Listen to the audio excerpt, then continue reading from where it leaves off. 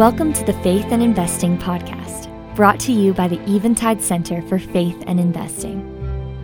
We are an educational initiative of Eventide Asset Management, where our aim is to inspire an authentically Christian practice of modern investing.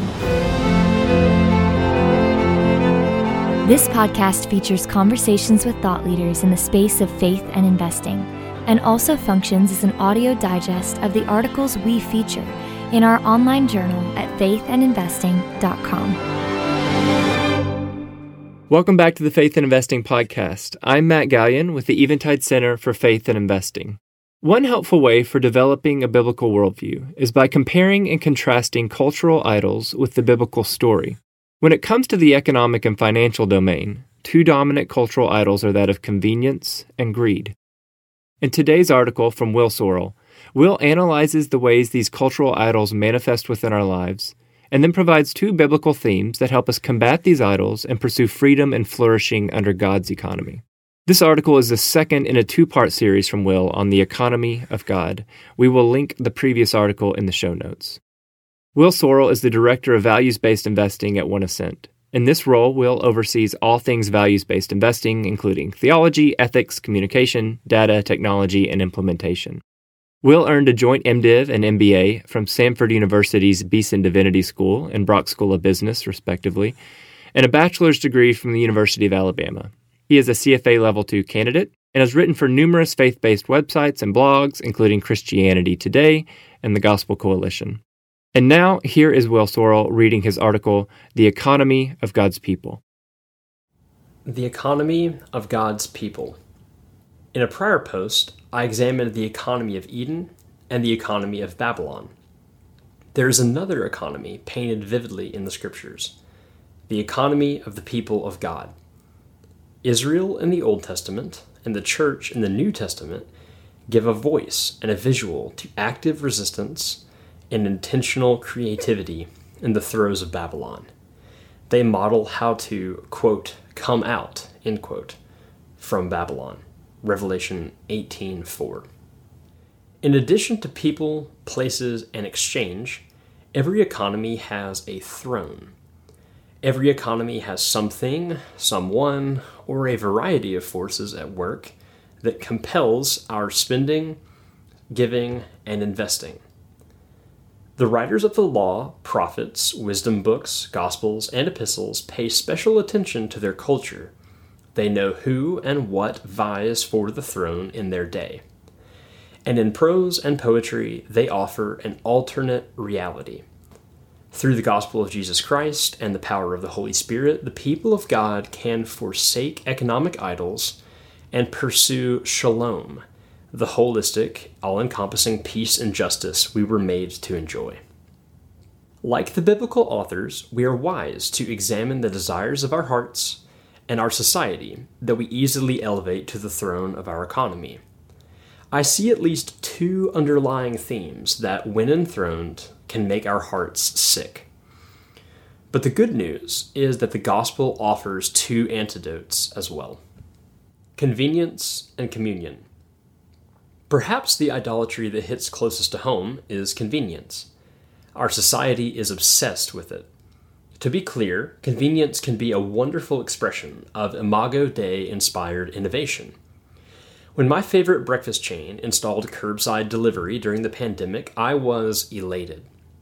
I could press 4 buttons in the app, pull into a numbered spot, and receive my food with minimal risk of transmitting the virus. Convenience maximizes speed and minimizes contact. Yet precisely for these reasons, we must be careful.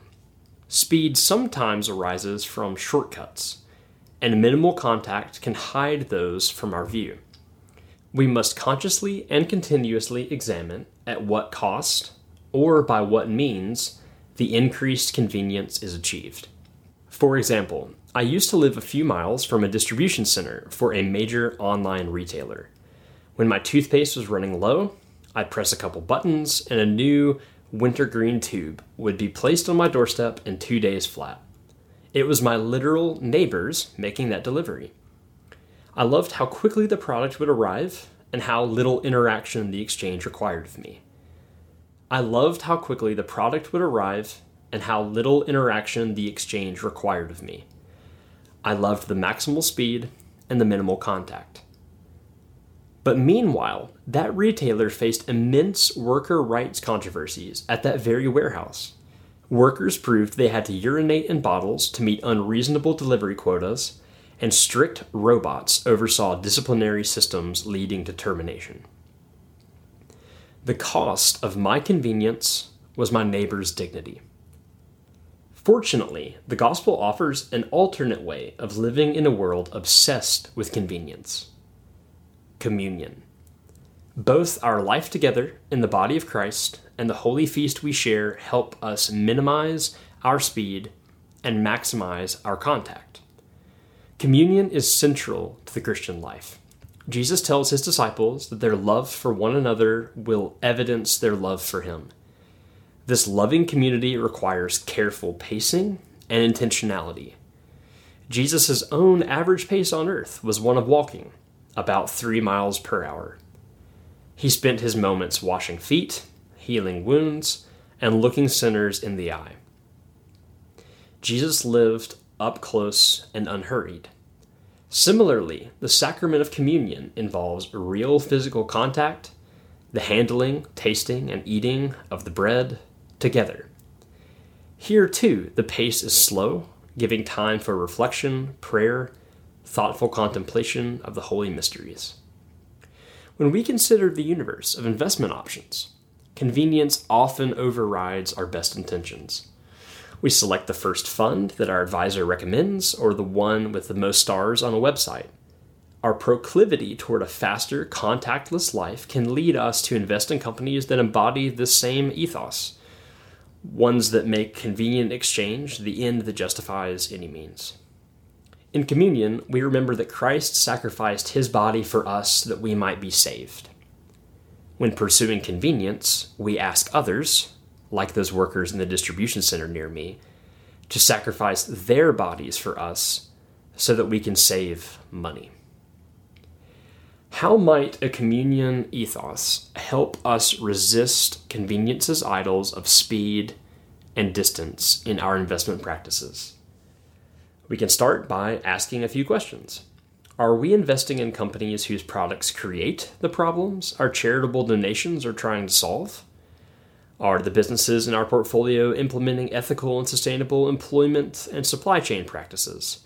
Or are they hoping no one will notice their bare minimum effort or technically legal injustice?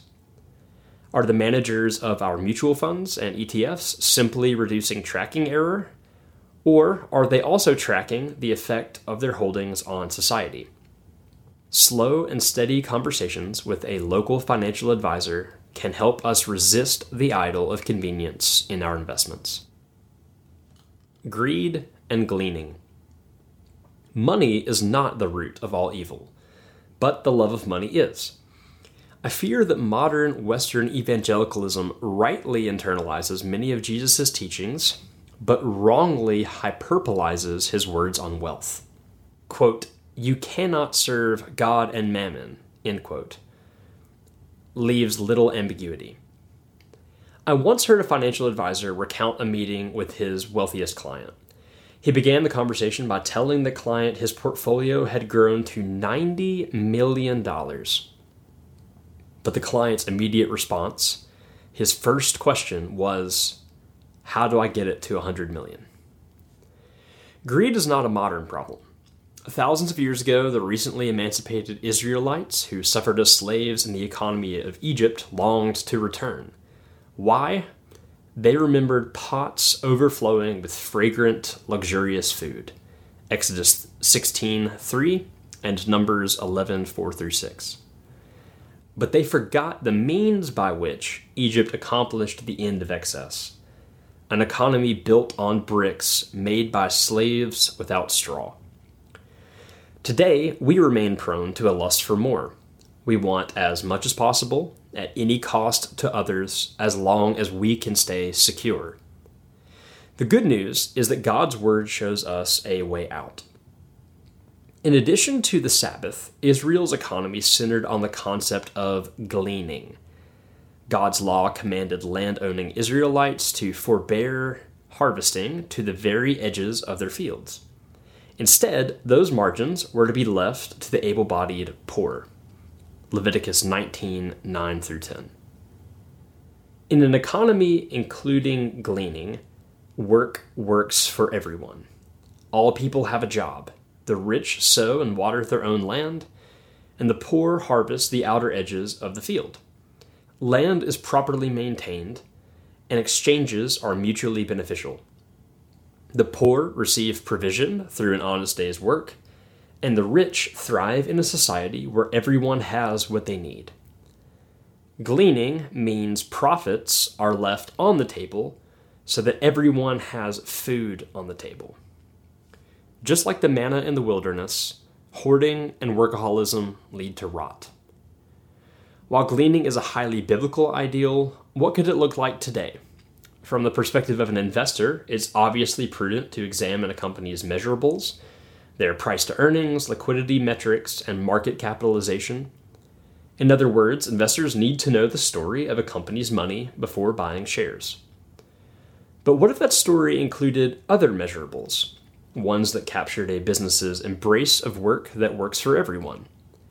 If two companies have similar buy signals and risk profiles, but one pays their workers a living wage, values minority shareholder input, creates products that meaningfully improve quality of life, and reinvests profits into local communities, while the other company does none of these, which business had we rather own?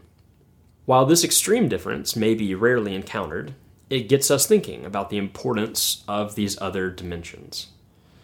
Not only this, Christ followers honor our generous God by placing generous giving alongside thoughtful, just investing. Before dollar-cost averaging our next bonuses into our favorite mutual fund, what if we examined our neighborhoods and asked how our profits might provide an opportunity for dignity? How could a small business, nonprofit, or ministry multiply our purchases or donations? And what might our communities look like after a decade of faithfulness to forsake excessive wealth? By investing beyond the bottom line and giving beyond what we once thought possible, we can recalibrate our hearts away from greed. How then should we live? Communion and gleaning are spiritual formation practices that, when engaged in faithfully over time, God can use to make us salt and light in a culture enamored with convenience and enslaved to greed. The genuinely good news of the gospel gives us the power to pursue these disciplines. The gospel reminds us of God's gracious, never-failing, never-ending personal love for us, filling us to overflow so that we can love our neighbors in concrete, practical, economic ways. God's great gift of unmerited favor towards us can stimulate us to generosity towards others. Through his life, death, resurrection, and ascension, Christ has purchased victory and eternal salvation for us. No longer do we have to prioritize profitable, efficient exchange over the people and places around us. We are free to pursue communion and gleaning in our buying, hiring, and investing in this age, even as we await his fully redeemed economy in the age to come. Thank you for listening to the Faith and Investing Podcast. If you enjoyed this episode, please be sure to subscribe, share with a friend, or rate and review us on your podcast app of choice. Your rating and review allows more people to discover helpful resources on faithful investing. To find out more about the Eventide Center for Faith and Investing, visit us at faithandinvesting.com. The communication herein is provided for informational purposes only and was made possible with the financial support of Eventide Asset Management, LLC, known as Eventide, an investment advisor. Eventide Center for Faith and Investing is an educational initiative of Eventide. In some cases, information in this communication may include statements by individuals that are current clients or investors in Eventide, and/or individuals compensated for providing their statements. In such cases, Eventide identifies all relevant details of the relationship, the compensation, and any conflicts of interest within the communication, which can be found at faithandinvesting.com. Information contained herein has been obtained from third-party sources believed to be reliable. Statements made by ECFI should not be interpreted as a recommendation or advice pertaining to any security. Investing involves risk, including the possible loss of principal.